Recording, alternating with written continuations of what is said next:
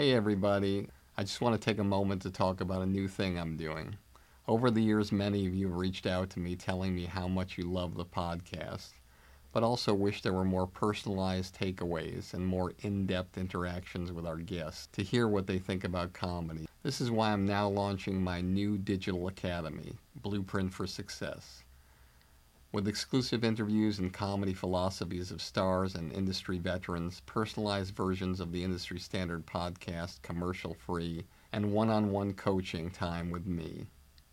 Blueprint for Success will give you the powerful tools that will take you up the elevator beyond the competition and reach the highest possible levels to achieve your dreams. Whether it be stand-up, sketch, improv, acting, writing, producing, directing, hosting, radio podcasting, social media influencing, or even if you want a career behind the scenes as a manager or an agent. Now I'm here to help, personally. We'll go on an express train of comedy and entertainment like nobody else has before. You can find out more about Blueprint for Success and the comedy business on my website at barrykatz.com. Together, we'll take your career where you want it to go. You are about to listen to an original episode of Industry Standard with Barry Katz. If you'd like more info on our schedule of upcoming shows, which will be available for download every Monday, or how to reach Barry through Twitter, Facebook, or email, go to barrykatz.com. After you finish the podcast, please take a moment to subscribe to it, leave a comment, and rate it, even if you think it sucks. Thank you for your support and enjoy the show.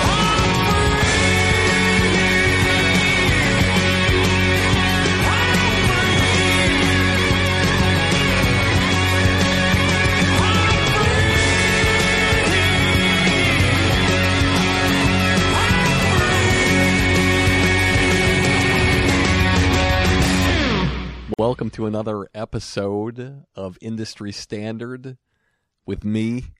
As I always like to do, I like to start off with a little story that sort of connects to a guest that I have in some 6th degree of separation way. And my guest today, Mike Farah, he's the president of Funny or Die, the production of Funny or Die, and is involved in all this kind of stuff that they're doing that's truly amazing. But when I started in Boston, sketch comedy was something that I really didn't understand. I really couldn't get around it. I really couldn't figure out. People were making these films with these, cameras that were the size of Rhode Island, and they were showing them to me on, 3/4-inch tapes, and I was responsible for booking a lot of different shows, and I remember a group called Cross Comedy to work on Thursday nights at one of the clubs that I was working at. It was David Cross and John Benjamin and Jonathan Groff, who have gone on to do amazing things. And I'd always used to sit in the crowd and watch, and they had this loyal following. It was never sold out, but they had this loyal following of about 1/3 of the club. And I'd be sitting there, and they'd be killing, and I'd be like, I must really not understand what's going on here. And they all had this like dark vibe about them, like literally like somebody touched them in a sandbox when they were 4, and they never let the world forget it. They had this kind of way about them. But this dark artist way. But there was something special going on, and I always kept it going, even though I didn't understand. Later on, I booked a lot of improv, a group called Guilty Children, and a group called Al and the Monkeys, which was Dane Cook and Robert Kelly and a bunch of other great comedians. And as I moved to New York, I noticed more and more of these alternative performers. I would, go to Surf Reality, which was literally like somebody's apartment in the East Village, it seemed, with chairs set up. And I'd see these shows, and it would blow me away what these people were doing. Like the Sklar Brothers, for instance, had this show that was so amazing. They would do a sitcom every week, including commercials that they made up for 30 minutes.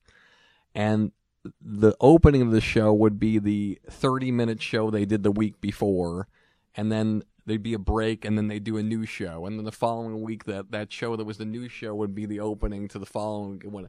And every week they would write a new thing and perform it. It was credible, and they filmed it, but it never went anywhere. They never did anything with it. They had these short films that they did as commercial parodies that played on these TVs that they probably lugged up the stairs with the tubes, but again, nobody was really doing anything with it or understanding anything with it. It was their own sort of niche of things that they were doing.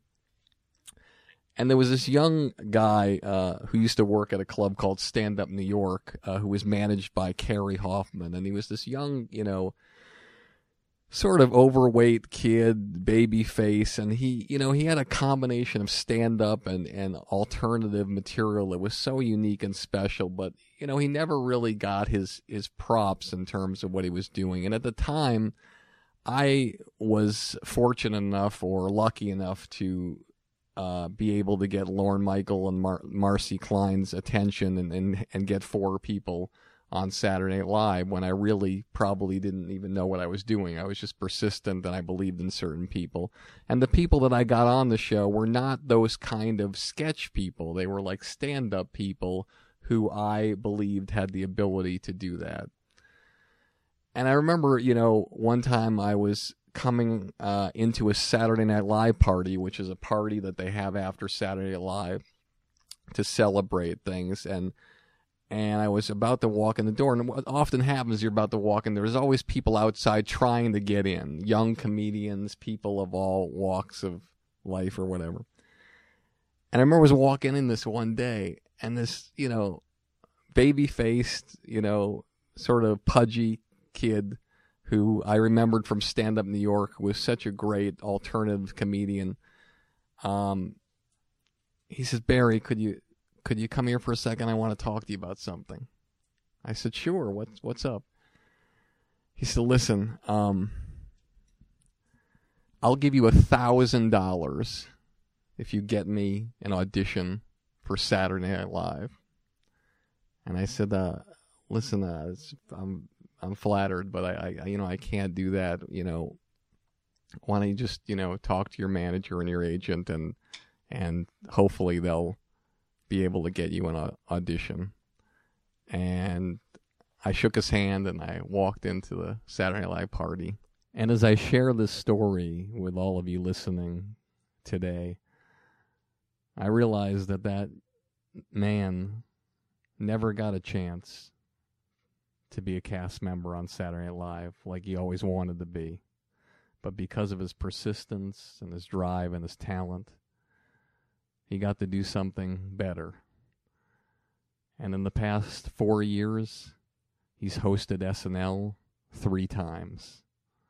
That young baby-faced kid's name, Zach Galifianakis.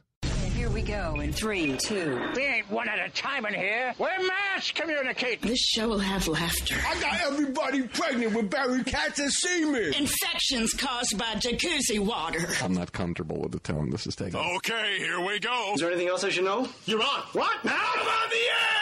People on Twitter have been asking for Barry Katz to come back a lot. If you're undeniable, you will not be denied. If you want to be successful in show business, you get yourself a Jew white manager like Barry Katz. Here we go. You fucking firing me up, Katz. Being a manager is just turning no's into yeses. Undeniable. Creating holy shit moments. I love this man. Barry Katz. Back in the house.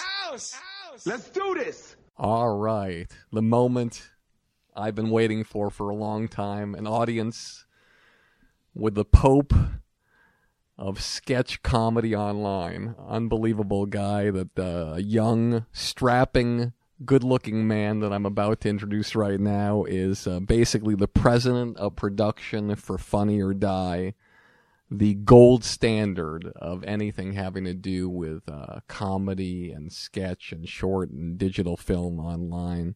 An amazing man. He was named by the Hollywood Reporter as one of the top 35 executives under 35. His resume is literally the size of War and Peace. If I were to go through this with you guys, we would be here till 7 o'clock tomorrow morning. But we're not going to do that, but we're going to talk a lot of things, and I am honored and excited to introduce to you Mike Farah. Thank you, Barry. I'm honored and excited to be here. Well, we're going to have a good time today. We're going to talk about a lot of different stuff, but let's just jump into, I want to take our listeners and the people watching into what it takes to get to where you want to go. Now, here you are, you're in a situation where you're working with arguably two of the greatest comedy minds in the business, in Will Ferrell and Adam McKay. Mm-hmm. Yet you have to start somewhere. Mm-hmm. So take me through where you started thinking about show business, how you got to the level you are, but more importantly, the inroads of what happened along the way to get to the point where you got this gig. All right. Well, where to begin? Well, I'm from Michigan originally, Ann Arbor, Michigan, and when I moved out here, I've been out here now over 12 years, and when I moved out here, I didn't know anyone or anything, so it was very much a grassroots thing. Now, when you moved out here, you went to school in Ann Arbor for what? Well, my whole family went to Michigan. I'm a big Michigan fan. I actually went to Indiana University, and I got a finance degree. And the only thing I did know is that I wanted nothing to do with the world of finance. So I had an internship that was actually, it was one of the most important summers of my life because it taught me that was the last thing I would ever want to do. And an internship in finance. In finance, yes. And many of the interns working for me are looking at the same thing, saying, "This is the last time I want to be in show business interning here." Well, fair enough. At least they got a taste. And yeah, that was just not for me, and I had no idea what I was going to do. But I always loved movies growing up, but growing up, I was into movies. What was your favorite movie growing up? The one where you looked at yourself, and this is my favorite movie of all time growing up. Well, kind of a generic choice, but I would say Shawshank Redemption. Okay. I thought you were going to say Caligula. Sorry. Though growing up, our fondness of movies did lend itself to renting lots of just remember like those erotic thrillers from like the 90s starring like Shannon Worry and people like that. We would rent literally all of those. And watch them as a family? No, we'd watch them because we didn't have cable, so we couldn't even get like Skinamax or something like that or Showtime like when Red Shoe Diaries was on. So we'd you'd have to look at IMDb, but there was actually a legitimate genre of erotic thrillers, and me and my hornball friends went through all of them because we also couldn't get into some people don't even probably remember video stores, but remember how there'd be like a small room with all the real porn. I remember because I spent a lot of time there. But see, where in Ann Arbor, they would have like guards like outside the porn rooms, but they would have like the erotic thrillers in like the suspense section. So it's so odd, I just, if anyone were to say to me, okay, you're going to interview Mike Farah, and this is the guy who's the president of production of Funny or Die, and erotic thrillers is going to be the thing that inspired him to get into this business. I would never have thought that. Well, I don't know if erotic thrillers, we somehow started talking. Oh, it's because you brought up Caligula. I didn't know what Caligula was until like I saw the behind the music on Def Leppard, and they talked about like how all their orgies were like a scene out of Caligula. And there was no internet then, so you couldn't just go online and search Caligula. Like you had to work hard to find out what Caligula was. We might have look at that on the Dewey Decimal System at exactly. Your library. It's just so I blame you for why Shannon Worry entered this conversation. You're going to blame me a lot during all right, that's fair enough. So yeah, I love Shawshank. I mean that actually. How was that for a segue? Well, 1994 was actually a huge. I was 15 in 1994, and four of my favorite movies of all time came out then: Shawshank Redemption, Pulp Fiction, Hoop Dreams, and Forrest Gump. So those all still mean a lot to me. And I didn't know anything. I didn't even know you could have a career in entertainment. Like I didn't even know what credits meant. Like the credits were just things that you skipped because why would you want to watch credits? And I don't know what happened, but after, that internship at IU, I was like, I got to figure out something else to do.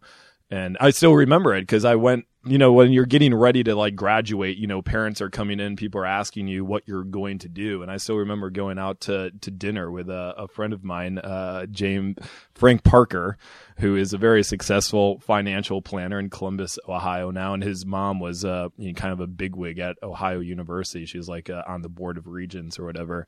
And we went out to dinner and she's just like, so Michael, what are you going to do after graduating? And I said, I'm going to move to Hollywood. And she just like literally dropped her fork and looked at me and said, well, I hope you have a better plan than that. And I was just like, I don't. So I don't want to think about it. But you were moving to Hollywood. In your mind, the purpose of moving to Hollywood was why? Hey everybody, let me remind you one more time about my new Blueprint for Success. It's a project I've spent months and months working on just to help you jumpstart your comedy career and beat the competition. Whether you want to do stand-up, sketch, improv, acting, writing, producing, directing, radio, social media influencing, or even if you want a career behind the scenes as a manager or agent, Blueprint for Success will give you all the tools you need to take your career to the highest levels.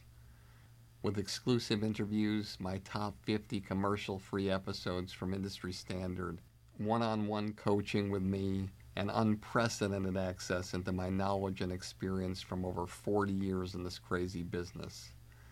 I guarantee you that with Blueprint for Success, you'll become the creator you've always dreamed of becoming. No one's asking me to do this.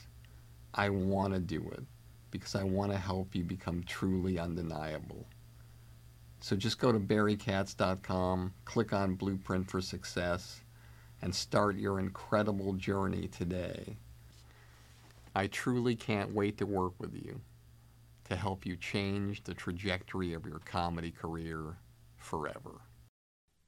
I had nothing else better to do. But was there a specific thing where the vision, like, okay, I'm moving to Hollywood and I'm going to get a job where?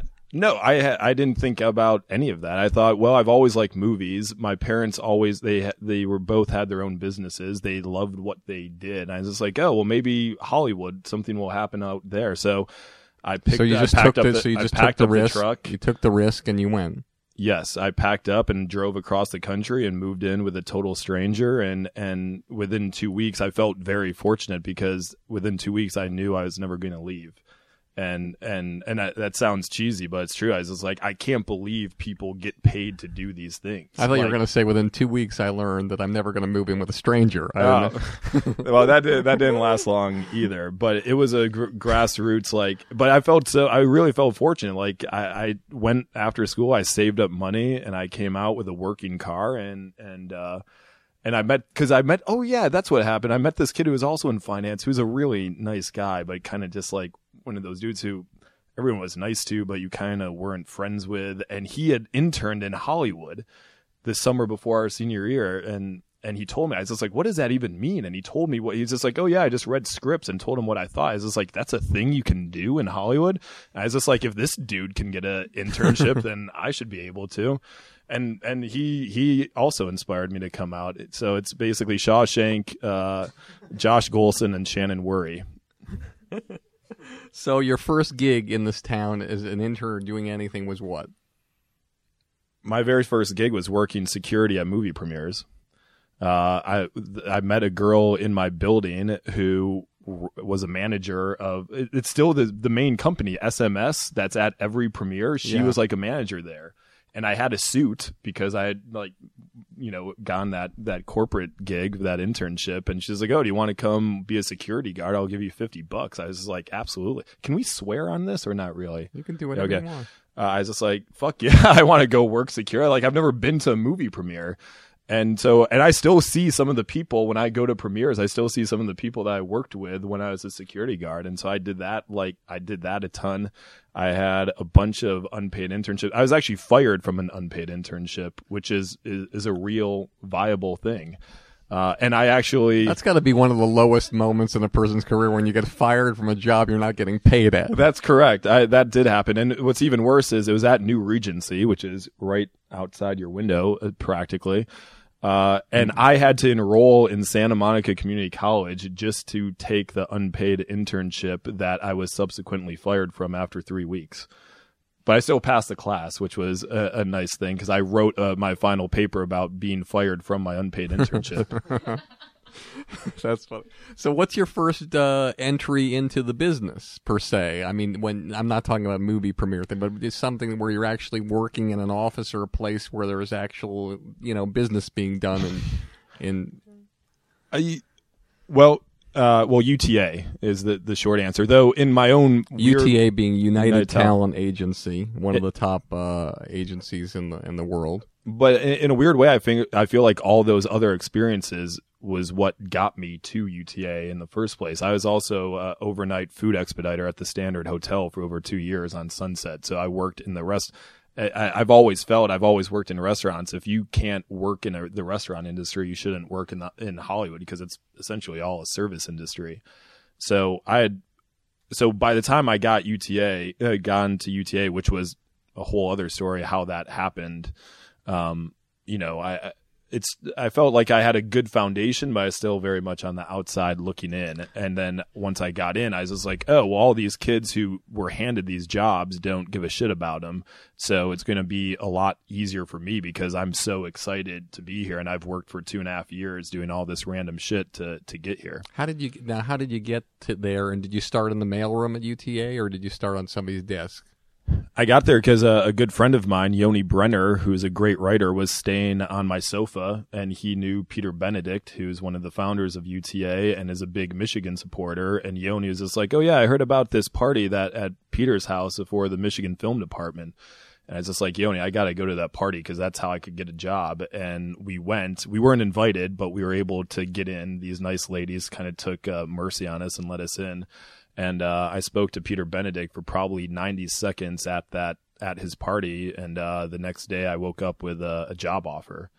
And that was on my 25th birthday. So that was 9 years ago. And he literally changed my life with that one phone call. So actually, you changed your life because what you did was you decided to take the risk. You went out to a party you weren't invited to, where you knew the guy who was going to probably have the ability to take you where you want to go, and you figured out a way to navigate and get in, and you got in and you spoke to the guy, and you didn't know how much time you'd have with him, so you made the best of the time you had, and you actually created that opportunity for yourself that took you to that step. Well, thank you. That sounds a lot better when you say it than if I had said it. Like, yes, I took my life into my own hands, Barry Katz, and that's where it ended up. But no, thank you. I've done it a few times too, but that was watching Caligula. Anyway, so then I did go into the mailroom at UTA. And then talk about the mailroom experience and talk about somebody who was in the mailroom or people that were in the mailroom maybe possibly that went on to that are in the business now doing things. 'Cause this is the interesting thing about working at companies, and I'm sure you'll agree with this, is that anyone listening out there watching this is that you work in any company. I don't care if you're working in an accounting firm, if you're working in an agency, a management company, or at a film studio. All these people are working there, and all of them generally are nice to you. There's always a few people who, are playing mind games with you, but generally everybody's nice. But no one actually tells you the actual truth of what they are thinking in their head, which is, look, motherfucker, I'm getting to that next level ahead of you, okay? It's me. I'm the fucking guy who's going to get there, and I'm going to do everything in my power to make sure that you don't get there before me, but you're not going to know how I'm doing it. And I'm either going to work harder than you, I'm going to talk to certain people and kiss their asses, I'm going to read that extra script, I'm going to do whatever it is. And what happens is when you work in a situation like that, if you were to, on paper, write down all the names of the people that you worked with at UTA in that mailroom, during that year or however long you were working, and when you were an assistant, if you were to write down the names of all the assistants and put you on it, and look down that list, how many are the president of production of a major company? You can count them on half a hand. And so that's what I think is important for our listeners and our viewers, is the fact that it's important to know what it was about you. And I know you're a humble guy, but the important thing about knowing what it takes to break through a situation when there's so many people who have a chance to overtake you, but you need to break through the pack and get to the next level. So how did you do that at UTA? How did you get to the next level? Well, I think I agree with you with what people are thinking, but the thing is that they're thinking it, but they're not really doing it, and they're not implementing it, and not like the crazy, like, aggressive, stabbing people in the back stuff. Maybe that's going on, but I just feel like most people don't do the things they say they're going to do. So if you really want something and you're willing to put in the work, and you treat people well, and you do that consistently enough, and once in a while you get a break, like going and meeting Peter Benedict or meeting Craig Brewer at Sundance, which is my job after UTA. If you treat people well and you do good work and you're excited to be there and you're smart and you get lucky, eventually these things happen. Sometimes it happens in 2 days. Sometimes it can take 2 years. Sometimes it takes 20 years. There's no rhyme or reason to the timeline, but I was just so amazed that people could actually, and I'm still literally amazed that I get paid to do what I get to do. And I don't think that will ever change. And so it doesn't feel like work. It feels like, it's just something that I love doing, and I'm doing it with friends and people that I love working with and people I was frankly fans of before I even knew them. So it's like when you find yourself in that situation, you want to do as much of it as humanly possible. And so you go from, you're at UTA, but you sort of probably realized to yourself, I don't really want to be an agent. This is a great learning experience, but I don't want to do this. Tell us how the Sundance Channel thing came about and what that was all about. I was about to get fired from UTA, actually. I've probably been fired from like 6 or 7 jobs over the years. Why do you think, because this is fascinating, because the people who haven't experienced being fired before and those of us who have, me being somebody who's been fired several times in my lifetime, I can't even, I think I've been fired about as many times as the credits on your IMDb page. So what was it about you that made you keep getting fired? Was it because you were giving the impression that you just didn't give a shit anymore because it wasn't the kind of lane you wanted in the world, or were you just purposely doing things to hopefully get fired? No, just general indifference. Like when I'm passionate about something, I go all the way. And if I'm not passionate about something, like if I'm not passionate about cleaning the booths at the Standard at 4 a.m., and that means someone's going to give me a demerit, then I accept that demerit. I actually, they would give us demerits, and I was friends with the manager, so I would have like 20 like infractions in my Standard employee, file. But then new management came in, and they reviewed everyone's employee files and saw that I was always getting in trouble, and they fired me. And then at UTA, I loved UTA. I got along really well with my boss, Shauna Eddy, who was in the MP Lit department. But some other people in her area didn't really like me for various reasons. I don't know. It's just like a personality. Like everyone at I love them now, but there's so much delusions of grandeur at an agency, and there was just unintentional comedy as far as the eye could see. So I was just like having fun, and Sean and I had a very,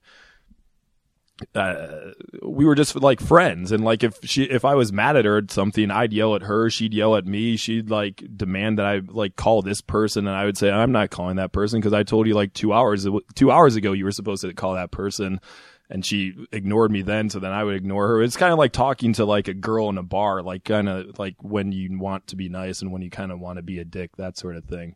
and we got along great. But some other people did not like. Except in the bar, when you're a dick to a girl, she wants to go out with you. Yeah, At the agency, when you're a dick to them, they want to fire you. Well, yeah. Well, Sean didn't want to fire me. Other people did. I won't name them. But it was just it did run its You course. can name anybody you want, by the way. That's all right. They're still there. So then, but Shauna was a part of the indie packaging group. So I was just like, well, she told me these people are going to want to fire you. I said, well, let me just go to Sundance and see what happens. And I saw a movie there called Hustle and Flow, which I fell in love with. Unbelievable. I saw it there as well. I was blown away. Which screening? Do you remember? I don't remember which screening, but I was just stunned.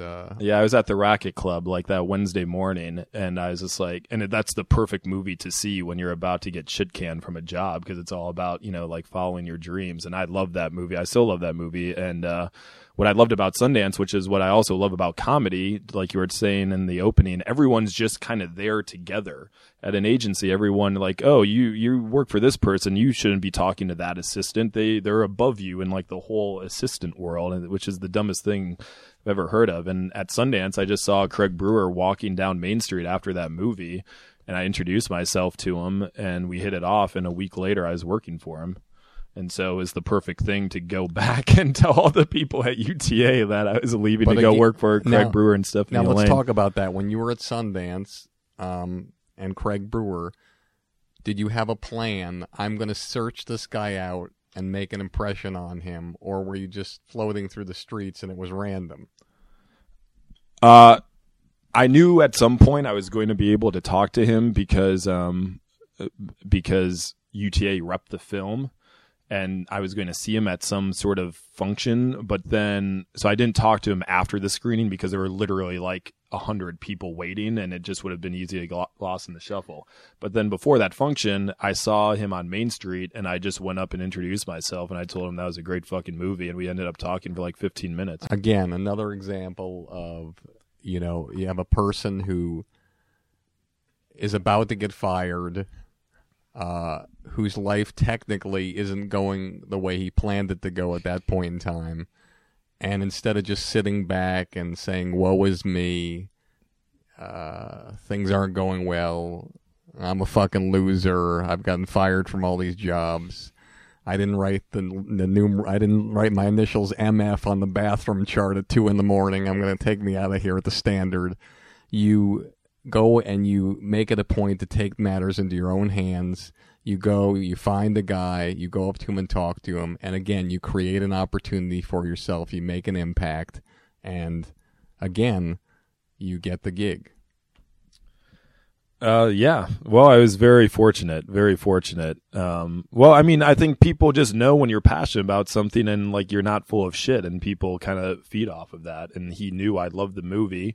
His producing partner was also looking for help, Stephanie Elaine, and I met with them when I got back from Sundance, and they said, let's do it. And then I was with them for 2.5 years. And what were you doing there? I started off as their assistant and went immediately into production on a movie that Stephanie had going, which was separate from her company with Craig. And that was my first real on-set experience, which was great because it was just like living Project Greenlight. Project Greenlight was how I learned how Hollywood worked when I moved out here, because that was right when that show came on, and I was just like, this is the greatest thing ever. Like watching like Chris Moore like try and put these movies together, I thought was the greatest thing.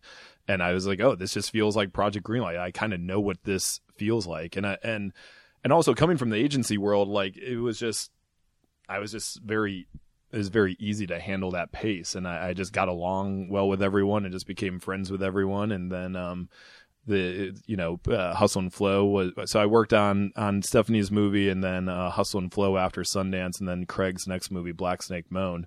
And we had this overall deal at Paramount as part of the Hustle and Flow deal, so then they promoted me to head up development for their company. So it was great. I mean, I got to work on basically so 3 movies. You start off being an assistant, mm-hmm. and within 2 years, you're the head of production or whatever it is. Development. Yeah. Mm-hmm. Within 2 years, you go from being an assistant to that's incredible. What were you doing that gave them the confidence in you that said that you could make that happen? I don't know. You have to ask Stephanie and Craig. I mean, I was just doing what I love to do. I mean, I was out hustling. I was meeting people. I was helping on everything I could. I was reading scripts. I was bringing in projects. I was just like out in the arena, so to speak. And it was just, again, like the simplest thing to say is like, I couldn't believe I was getting paid to do these things. Like, this is a real job that exists in the world. So I just loved it. So I was doing as much of it as humanly possible, and that basically has never changed. And that's what led me to Funny or Die. And talk about that transition from Sundance Channel to Funny or Die. Well, it wasn't Sundance Channel. I just met those guys at Sundance. Oh God, I'm sorry. Yeah. So I was at Paramount working with Craig and Stephanie, and then their overall deal ended with the writer's strike. So my first day of unemployment was the first day of the writer's strike. But then I ended up getting unemployment checks, which was another great thing. Like, the state of California was just sending me money for no reason. And I didn't need much money to live on. So I had some money saved up. I was getting unemployment checks. And even before that job ended, like, development is boring. Like, development is the worst thing in the world. Like, I always thought, like, what's a producer that doesn't get anything made? It's just someone who goes to meetings. Seriously. And so I started putting together projects, and I was at my brother, who started off as a journalist. He was working for the New York Times and Foreign Affairs magazine.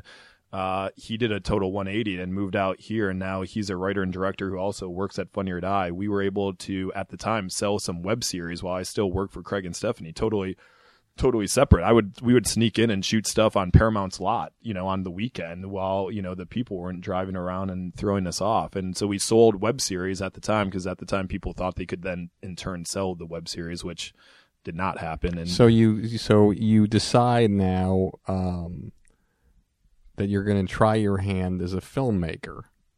Well, I just wanted to produce. I just wanted to make shit. But you never done it before, so you just decided, hey, let's get some cameras, let's get a couple of friends to do something, hold some lights, get a couple of pizzas, a couple of beers, and and write some stuff. Were you writing it, or were you relying on other people to write No, my brother wrote the vast majority of stuff. He was the writer and director. I was the producer. Got it. So the first thing you made, what was that about, and what kind of people did you cast in it, and how did that go? It was great. We did a whole we did a little short film called We Got Jesus, where we pretended that Jesus was like a really hot movie star, and like how like this producer and this studio executive were all really excited because Jesus he attached himself to a project. And I got a great actor from Black Snake Moan, Michael Raymond James, who has gone on to be in a ton of things. He's a great actor. He was in Terriers opposite Donald Logue, and he played Jesus, and we ended up making as much stuff as possible. And actually, the first thing we sold to some like iFilm or Atom Film, some version of that, they were going to buy it. We were negotiating. Then everyone who was there got fired, and so the whole thing went away. As you can tell, that's the running theme of this podcast: getting fired. Everybody. Yeah, but we had this great cast, and so then I just financed it myself. And in that cast, it was way too ambitious at the time. It was called Adam Fowler Must Get Laid.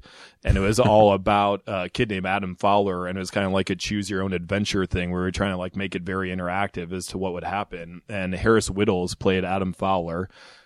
Anthony Jeselnik is in it.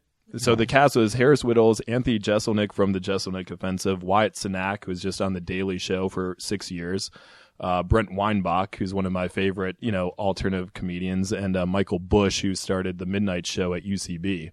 And we just started going to UCB shows to cast it, and you could go up and talk to anyone after the show. I mean, everyone's just broke. And UCB, for those of you who don't know, the Upright Citizens Brigade, which is one of the most incredible sketch comedy and improvisational breeding ground there is in the country right now. Yeah.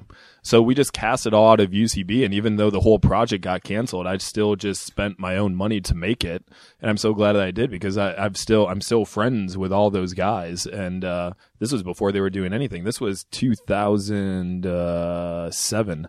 That was we made that in the summer of 2007, and then then the strike happened, and I just started, and then all those other kids, all the comedians, started hiring me to produce their web series because they had no one to actually produce this stuff. Because I would help cast it, I would do the budget, schedule, I would get craft services, I'd hire everything I would take care of everything that creative, funny people don't want to have to worry about. And my brother was doing stuff, I was getting hired to do stuff. I mean, and when I say hired, I'm talking about like, $20 or Subway or whatever. I just didn't care. I wanted to make as much stuff as possible because also during the strike, there were no other jobs. So I didn't care about going and working in development. I was having fun making this web stuff. And Funny or Die ended up featuring a bunch of the things that I produced, and that's how I got my job at Funny or Die. So take me through the process of how did it go down? Like, who calls you? Take me through the meeting, because as you know, in any situation, it's very rare that anybody calls you and says, yeah, we want you for this gig. Just sign right here. Mm-hmm. Normally you have to go in, you have to take a meeting, and you have to be in a situation where you win over the gig and you get the gig. So take me through, and our audience, how that happened. Through some of the videos I was working on, I met Jerry O'Connell, who's a great guy.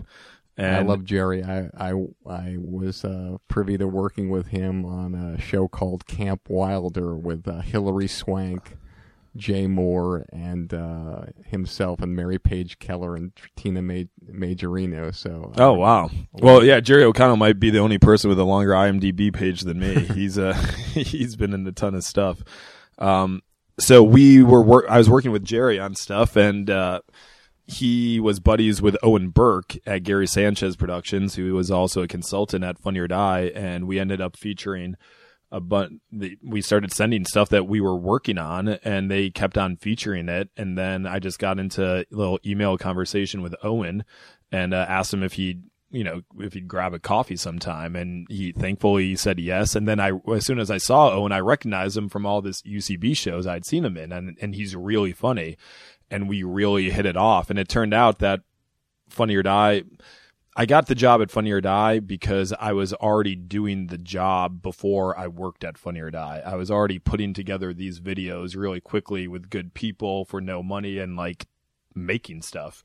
And that's really what Funny or Die needed at the time. So I met Owen for the first time in June 2008. And then it took a while, but then I met up, then I met with Adam McKay and Chris Henchy and Andrew Steele, who they hired as the creative director, and Dick Glover, the CEO. And so this summer, and they hired me, and so this as the first producer at Funny or Die. So this summer marks 5 years at Funny or Die. So you start there as an in-house producer, mm-hmm. but you're not an in-house producer anymore. So how do you get? Well, I am. My role has just kind of grown organically with the company. So it's grown tremendously. So talk about how it's grown. I know, again, you are a very humble guy, but talk about how, because again, it's a startup company. You don't know where it's going to go. Take me through the first few weeks and months when you go there. Do you have like a feeling, an instinct, like this is going to be fucking huge? Or do you have an instinct? When I got that job, I knew it was going to change my life forever. I knew it was the opportunity of a lifetime. So at that moment, I dedicated literally my entire life to it. And not much has changed. Like Funny or Die is my whole life, but I love it. So I knew as soon as I knew. I mean, I don't know how you couldn't know. Like, it was so there for the taking. With just the way that media was changing, is currently changing, how YouTube, online video, the world of sales, the world of social media, all this stuff is right there. So of course I knew, and that's why I devoted so much time to it, because I knew I could sell Funny or Die to Hollywood. I knew I could get people excited about it. We still do. We had so many great, funny people: Seth Morris, Owen Burke, Jake Szymanski, Eric Appel, Ryan Perez, Andrew Steele. I was like, these are such great, funny people. All they needed someone to just bring these opportunities in and like get celebrities in and go get that person in the video and just like bring a sense of urgency to making stuff.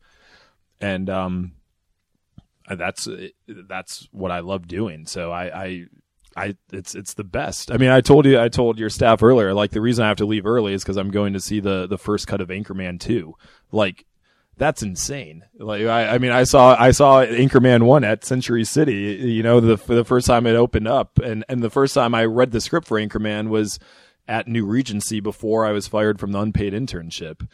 So it's nuts, and so I love it, and you know, and I love the people that I work with. So I don't want to sound presumptuous. I totally knew. And so then I was just like, okay, well, let's just go do it. Let's just get it done. Well, one of the things about your job that always intrigued me and fascinated me is because when it starts off, you know, you have to start off with the first video and then the second video, and like when you're starting something like that, you don't start off with, like, you know, 2,000 videos or one. You start off with one, maybe two, maybe 50. And all of a sudden it grows to how many videos or digital shorts are on the website now, if you had to guess an approximate number? We'd have to pull out a calculator. I mean, what I oversee is the Fun Your Die exclusive videos. So we're at a point now where we make about 25 original videos a month. And you know, it is one video at a time. I mean, I've probably been a part of, I don't know, 1,000 celebrity videos, which is just incredible. 1,000. You've done everybody from Natalie Portman to you know, Paris Hilton. Mm-hmm. I mean, it's just amazing. Lindsay Lohan. And I love the company that Natalie was just grouped in, like Natalie Portman, Paris Hilton, Paris Hilton. Lindsay. They're all great gals. All great gals. Literally, the parrot from Beretta. Yeah, is I think Jeffrey Ross first pointed me out in that direction. The parrot from Beretta, but, which you did a one with Jeff Ross as well, which is hilariously funny. So what I wanted to share is that. It never ceases to amaze me that you put something up there. There's no advertisement for anything. There's no billboard that says, you know, watch this video here, watch this here. So you have something like The Landlord, which I hope you'll take this the right way. Literally could have been shot by a high school student. You know what I mean? It's like that was the style. The style was, hey, it's going to be down and dirty, and it's going to look like we just somebody at home pulled out a camera and did this thing. It's not going to be the stylistically amazing thing, but that was the style. Mm-hmm. So here, you know, you have a thing that very little production value that people would normally think, okay, I got to do this, I got to make this transition, I got to light this a certain way, I got to do this a certain way. It's almost like a home movie kind of feel to it. And that's the thing that has probably, God knows, 100, 200 million people that have watched that. And then there's other things that you've done where literally you have people doing these stylized things. People are in makeup, they have costumes, everything like that. And there's like 16 views over like 7 months. And you're like, how does this happen? Like, does it ever amaze you that like some things that you think are going to be huge are like die on the vine, and things that you're like, okay, well, let me just give this a shot because I'm a friend of this agent and I want him to help out this client, and then that thing explodes? Yeah, I mean, no one knows, which is why you got to make stuff you're excited about making and you're passionate about, and just see where it falls. I mean, and comedy is obviously very subjective, and there's a lot more. When Will did The Landlord, no one had seen a movie star in a home video type movie on the internet before. So this all is about Will and McKay and Chris Henchy. When you start with those guys, I felt like, how do you mess this up? Because they were such early adopters to it. That particular video, how early was that in the process of the? That was the very first video. The very first one. Mm-hmm. So the website launches. They launch the website. There's one video up there. Correct. And that's it. Now, This is something that is also interesting in a different light. Maddie, my one of my producers here works at J Moore Sports, and they do this commercial for DollarShaveClub.com, and the owner of the company just went out and made his own video, his own digital short, and it's incredibly funny and special, probably inspired by your company and your, I don't even know what you call it. It's not a website. It's literally like a web network that you have.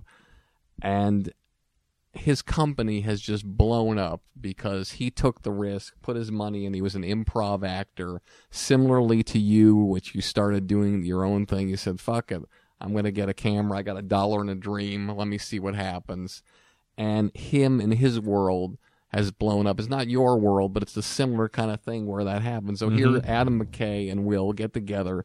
They put this thing together. They're experienced. They've done incredibly high-quality videos, but they take a chance on doing this one concept, and it just goes and explodes. So tell me, on that light, obviously when you saw that, you got a feeling like, hey, this is going to be huge. Tell our audience something that you watched and you were a part of and you're working on and you're about to launch it and you're like, listen, you know, I really, really think this is awful. And it went on to get millions and millions and millions of hits. And then tell me something that you watched and you looked at and you said, this thing is going to be the biggest thing, and literally like very few people watched it. Well, I'm going to have to, on the ones that I didn't like that ended up doing well, I couldn't even, I mean. I'll give you an example. When I was interviewing Doug Herzog, the president of Comedy Central, when he got to Fox in 1999, the Family Guy, you know, he was there when the Family Guy entered on the air on the network, and he just never really got it. He never really understood. He never really believed in it. And consequently, in many ways, I think he was involved in trying to make it go away, and it finally got it to go away, or was one of the influential people to get it to go away. And then he said later on it came back to haunt him and got back on the air, and it's on TBS all the time against all of his programming.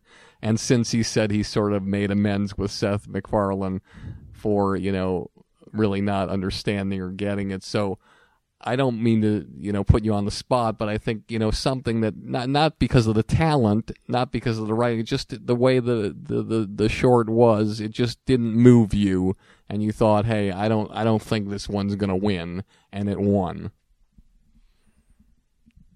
I would actually have to think about that. You're like Reagan at the Iran-Contra hearings. It's unbelievable. I don't. There. I mean, the internet's just crazy. I mean, there are some videos that I personally haven't loved, but I still knew made sense to make. Like, there's one I won't get, like, that features two really hot famous actresses. I personally, it wasn't my type of comedy, but I knew it would be huge, and we paid for it to get made, and it was huge. There have been, you know, topical pieces that I thought were really funny and kind of too funny and too smart for their own good. I mean, the internet's about like lowest common denominator stuff. So what we try to do at Funny or Die is a little bit to have our cake and eat it too, to make things that are a little bit better than what else is out there, but still connects with a broad enough audience that kind of generates, you know, big numbers and advertisers and things like that. So I don't mean to duck the question, but like, it's like we're running a studio. So, and the cost of getting into the game is so low. We're not talking about the Lone Ranger and deciding whether or not to spend $250 million. We're talking about deciding to spend $2,500.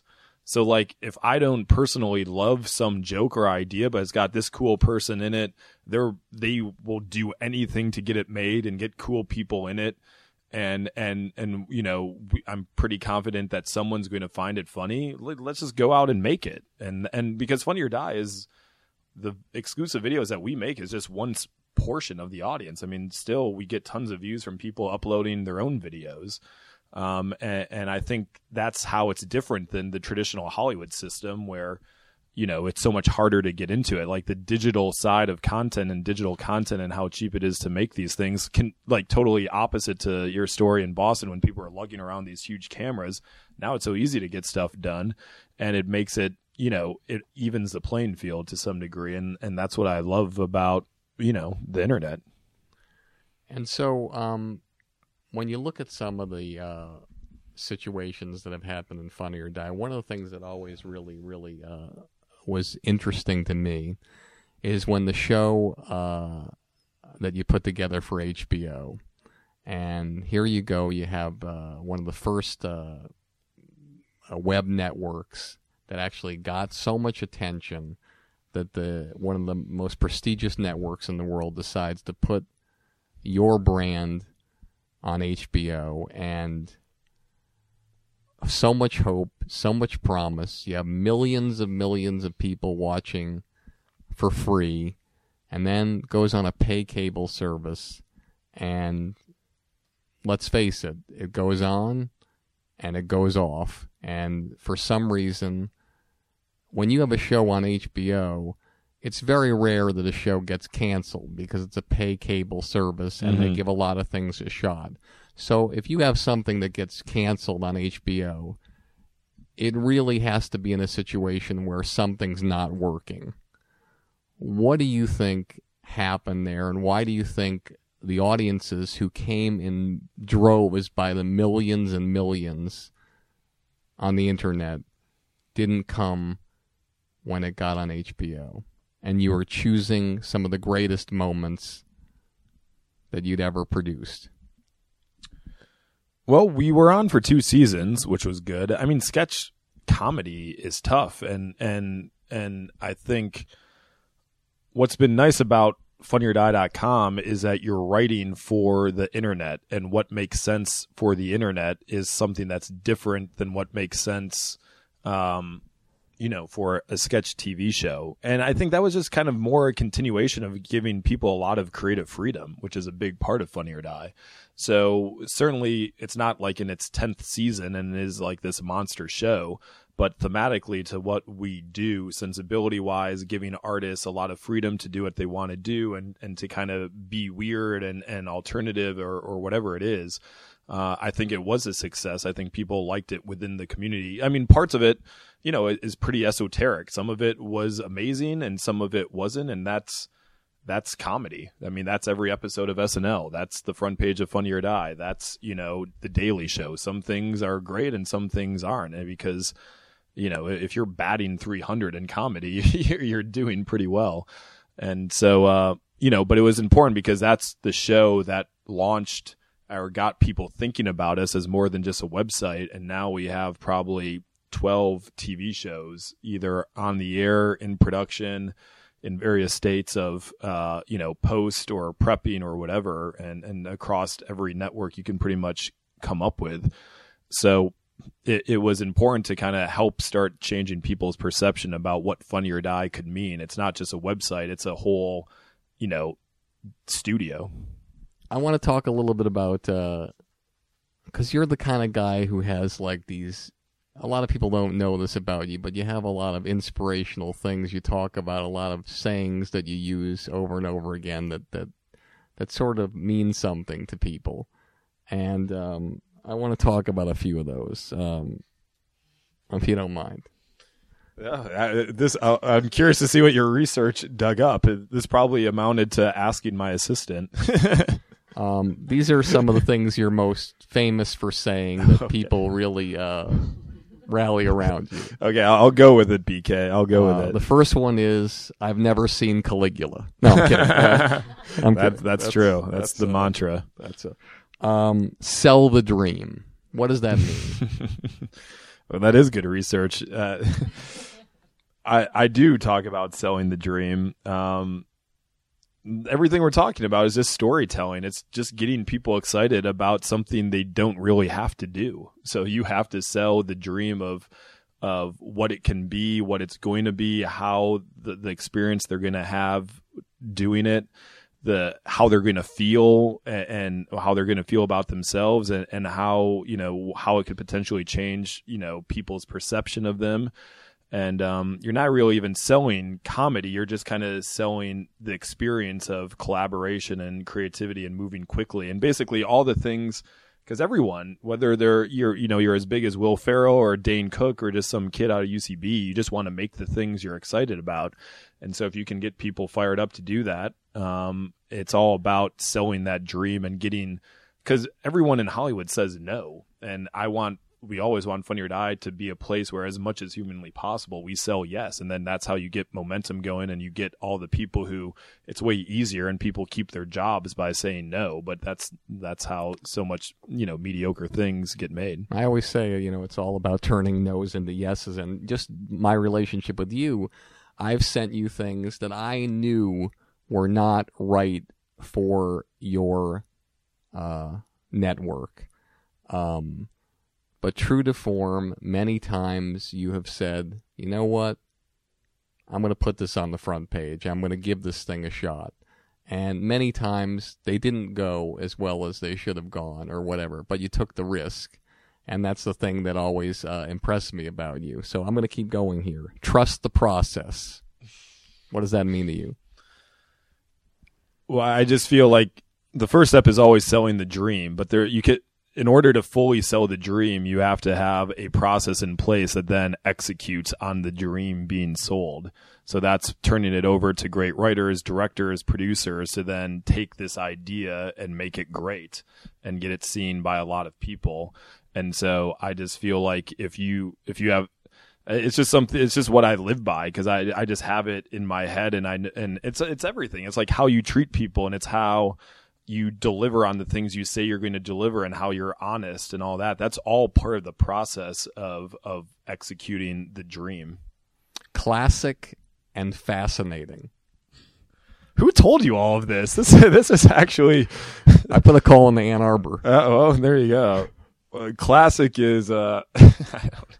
It started from our head of sales, Ed Wise, who would just say he would say everything. He would always write back classic, and he would make the S's dollar signs.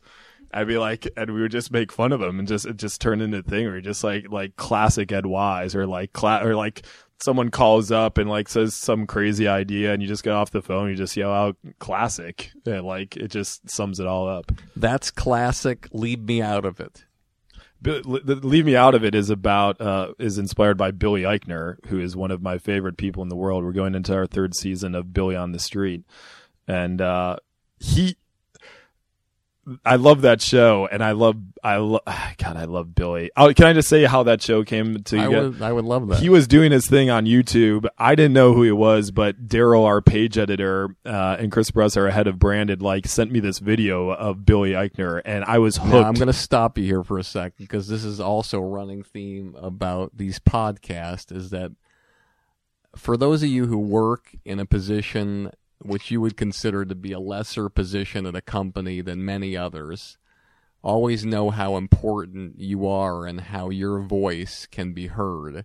And so even though you're not in the position of the president of production, you can always take the risk and take an executive aside and say, hey, check this out.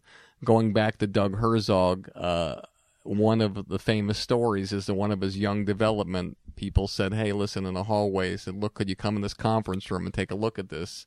Popped in a VHS tape, and it was the South Park Christmas card. And that young executive that took a risk, her name was Debbie Liebling. Because of that risk, and because she moved the needle in doing what she did with Doug, she went on to be promoted at Comedy Central and did incredible things. There, was nominated for, I believe, 3 Emmy Awards with South Park.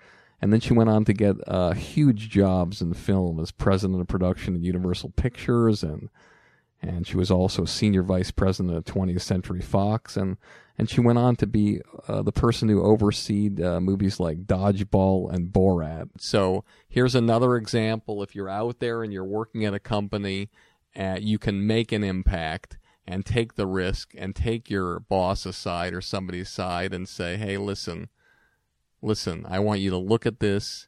This is something special. So keep going. Absolutely. I couldn't agree more. And I saw the Billy Eichner clip, and I was hooked within 30 seconds because man on the street stuff is very hard, and he makes it look easy. And I got in touch with him just totally unsolicited, saying I watched his stuff. These guys showed it to me. It's great.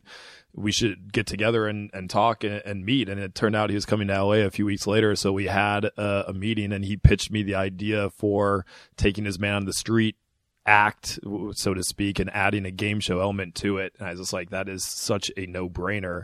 And we gave him $10,000 to go make a sizzle reel, and then we got, I think, like 8 TV offers based off that sizzle reel. And so the first season I was on set. I wasn't able to be on set much, but Billy and I are really close, and he went up to someone and just totally random is just like, what's the problem with, like, what is Avril Lavigne doing? And they said something dumb, and he just stormed away, and he just yelled, well, leave me out of it. And it didn't even make the show because there's so much good stuff. That didn't even make the show. But when I heard him say, leave me out of it, I was just like, that is the greatest thing ever. So then when, again, like, if someone is just like, you know, there's some like lame management thing that someone's asking me to be a part of, and I'm more productive if I'm doing something else. I'll just say that's a classic leave me out of it situation. Shocking turn of events. Well, like, because things do get crazy, and things do, like, I'll just say, like, because I don't know. I mean, I'll just say that, well, that was a shocking turn of events. I don't know. I'm very literal. Like, there's nothing like, oh, that, I just say what I, like, when something fascinating happens, I just say fascinating, because I'm not even trying to be like, that's just because how else do you process like the fact that we are talking about these things like they actually matter in the whole scheme of the world? But it's all fun. It's all happening.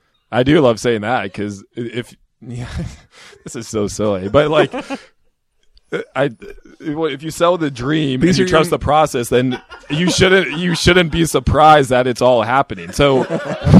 I'm actually not even kidding. Like, when all these things happen, I expect them to happen. Like, I just move on to the next thing. Like, if you do these things, like, I don't celebrate it. Like, I'm just literally on to the next thing. Like, okay, that's happening.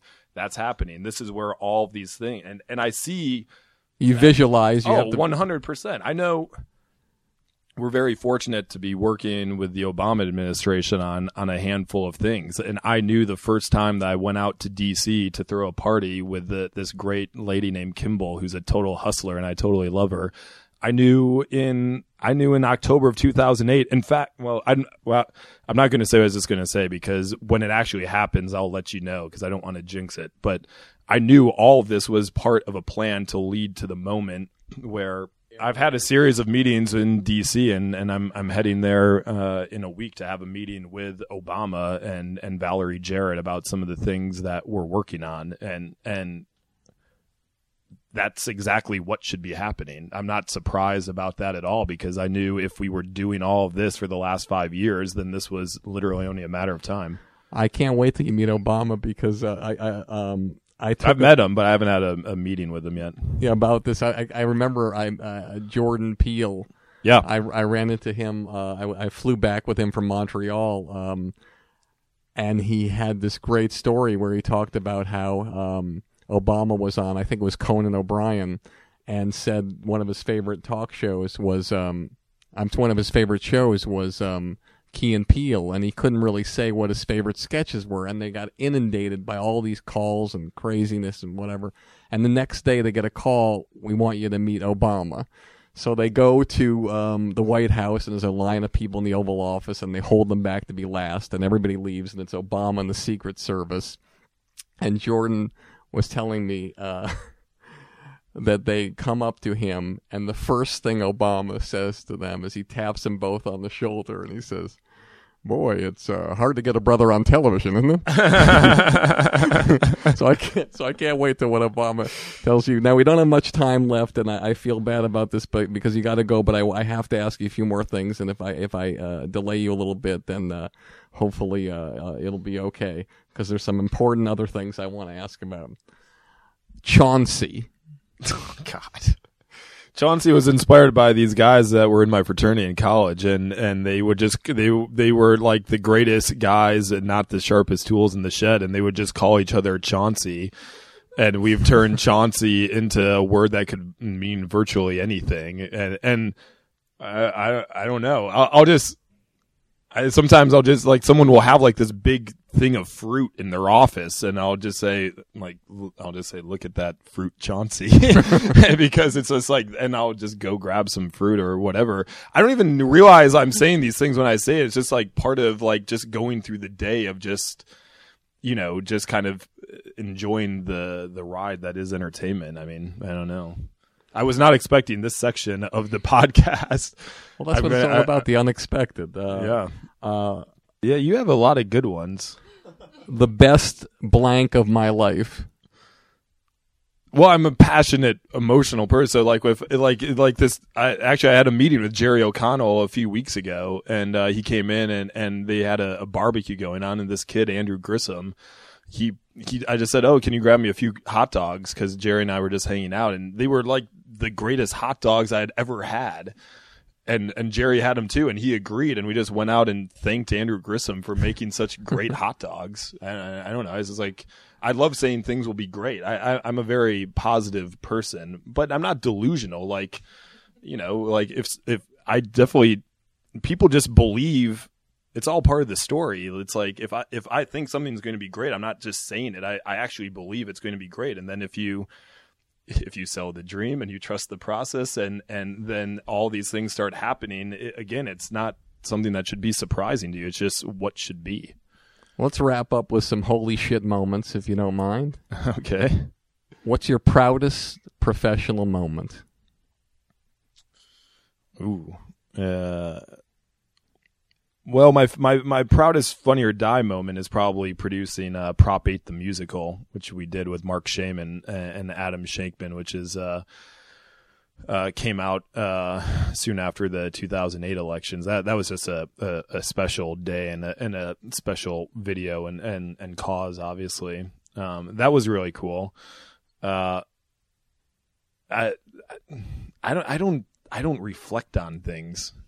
I like seriously. I don't think like, man, that was a proud moment. Like I was just like, I honestly believe like nothing surprises me, because if I do what I'm supposed to do, then I'm surprised if it doesn't happen. But it never doesn't not happen. Actually, does that make any sense? Like, we've had shows that didn't go. I mean, we're reselling like 2 or 3 shows now. If it's meant to be, it will happen if you stay on it. Like, all you have to do is not stop trying.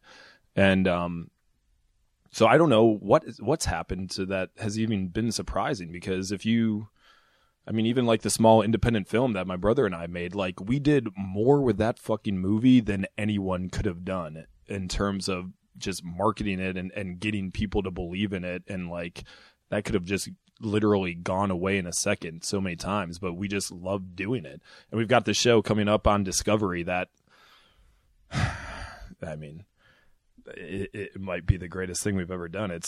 I love sports. It's Hard Knocks. You know that show on NFL, Hard Knocks? Yes. Hard Knocks meets Duck Dynasty. That's the show. I'm not even kidding. I'll send you the sizzle reel and you'll be like, oh shit, that is Hard Knocks meets Duck Dynasty. And Discovery Discovery is actually in the building that we're recording this on the 15th floor. Yeah. And they have no expectations for this show, and we're going to fucking blow them away. They don't even know what's going to hit them. And we have this huge marketing plan already put together, and I've got sponsors already lined up. We have huge athletes ready to tweet it and get it out in social media. And like, it's going to be undeniable. There is nothing on TV like this show. I'm serious. Like, when you see it, you'll be like, oh yeah, you weren't just talking shit. Like, that is undeniable. Well, that's one of my biggest themes of these podcasts, is being undeniable. And because if you're undeniable, no one can stop you. Well, there you go. Well said. Your biggest disappointment professionally, besides this podcast? I just don't frame things in way of disappointments. Like, I just don't think about that. That's I hate answers like that, but like, I would have to like get back to you two days from now, like to actually think about what I've found disappointing. What I find disappointing is people who don't take advantage of the opportunities that are right in front of them. I'd say get the either like Funny or Die is the greatest place in Hollywood. There's nothing even close to it. So if people really embrace that and make it their own, I love it. If someone just kind of like walks around for a few years wondering what to do, then I'd say get the fuck out of here, you know. No. So, but that's up to them. You can only motivate people so much. Like if someone wants it, they'll go after it. That's why you always have to hire people who really want to do something. Like it is such a waste of time trying to convince creative people to do something they don't want to do, because even if they do end up doing it, it's going to suck. And lastly, wrapping up, tell me what advice you would give to a young person who wants to get in the business, in your side of the business, behind the scenes, who might be graduating from either UCLA or University of Florida or UMass or Ann Arbor, and is come out here and is working all these shitty jobs, getting fired left and right. Any advice for them of how they can get through and break through and get to the point where you are doing something that's really a dream? And as a follow-up question, talk to the performers, the sketch performers, the comedians, the filmmakers, and those people who've never really done anything in their lives, or at least they have a shot to do something or they're thinking about doing something. How do they get to the point where they actually get your attention, get Hollywood's attention, and then move to the next level in this business? Well, that's a lot to think about. I mean, if you want this, you just have to do it. No one is going. I don't know why your nice staff is laughing at me so much. No one is going to hand this to you. They're laughing at me, probably. Okay, well, I don't know. No, they're laughing at me, not with me. All right. No one is going to hand this to you. So if you want to do it, you just have to do it. There's so much talk. There's so much wasted time. Like, just go out and use that energy in a positive way and embrace things that you're afraid of doing. And just, who cares? Like, it's never been easier to go out and make things or figure out what form of entertainment makes sense for you, whether you're a writer, director, actor, producer, whatever. There's so many different ways to be involved in entertainment. And I think it's knowing who you are and what your strengths are and positioning those in a way that make the most of them and create an environment where you can differentiate yourself from other people.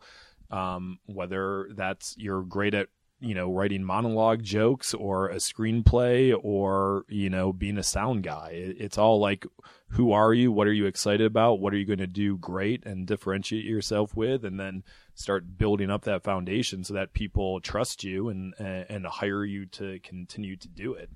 And how people get someone's attention, whether it's really easy to get my attention because I respond to every email that I get.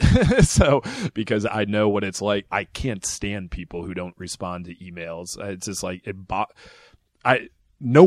everyone talks about how busy they are in Hollywood. You're not that busy. Like, let's just get serious. And so I respond to every email. So for me, I respond to every unsolicited email. I even have, on LinkedIn, which I might have to get off because it's just too much. Either I or, Kate, my assistant, will respond just because I know what it's like to not know anyone. And it sucks. Like, moving to LA and not know anyone, like, pretty much sucks. But getting in touch with me is easy. Getting in touch with other people, it's just doing these things. And like, if you put in enough time and you apply enough, that's like actually from Shawshank when he's talking about like time and pressure. That's what it comes down to. If you put in enough time and enough pressure, like eventually that hole, out of Shawshank will be there, and Shannon Worry erotic thrillers will be waiting for you on the other side. So You know, I mean, there is no secret formula. Like, if you want to do it, just do it. If you don't want to do it, then move on and figure out something else, because no one's going to give it to you. But once you get into it, and once it doesn't even feel like work. So whether it takes 2 weeks or 20 years, if you really love it, you're not going to care. Well, Mike, this has been incredible. You are an amazing man, and people, I'm telling you right now, and I'm going to say this to you, and I hope you take this the right way. People love you in this business, and people really respect you, and there isn't anyone I talk to that isn't blown away by you, and what you're doing is groundbreaking. And I wish you all the success in the world, and I'm so grateful that you came on to do this show, and our audience is really going to respond to this. Thank you so much for coming here.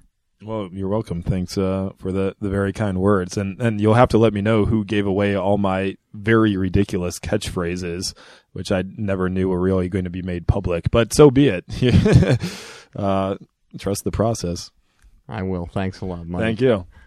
And you've been listening to Industry Standard with myself, Barry Katz. And as always, if you like the show, tell your friends. And if you don't like the show, tell your friends.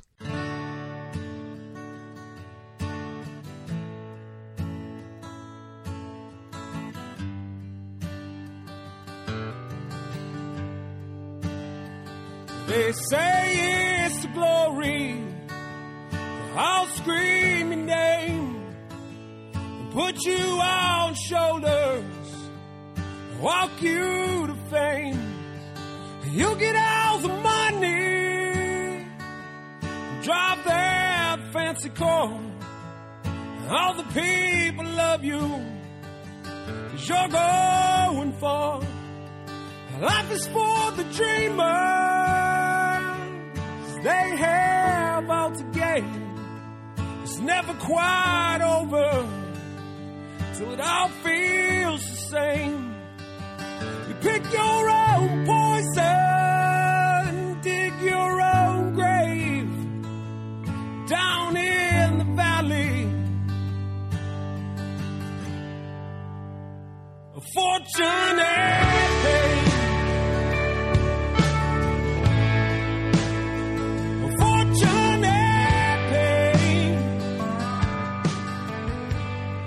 Thank you for listening to Industry Standard with Barry Katz. If you'd like more info on our schedule of new episodes, which will be available for download every Monday, or how to reach Barry through Twitter, Facebook, or email, go to barrykatz.com. Before you leave, please take a moment to subscribe to our podcast, leave a comment, and rate it, even if you think it blows. Thank you for your support, and have a great day.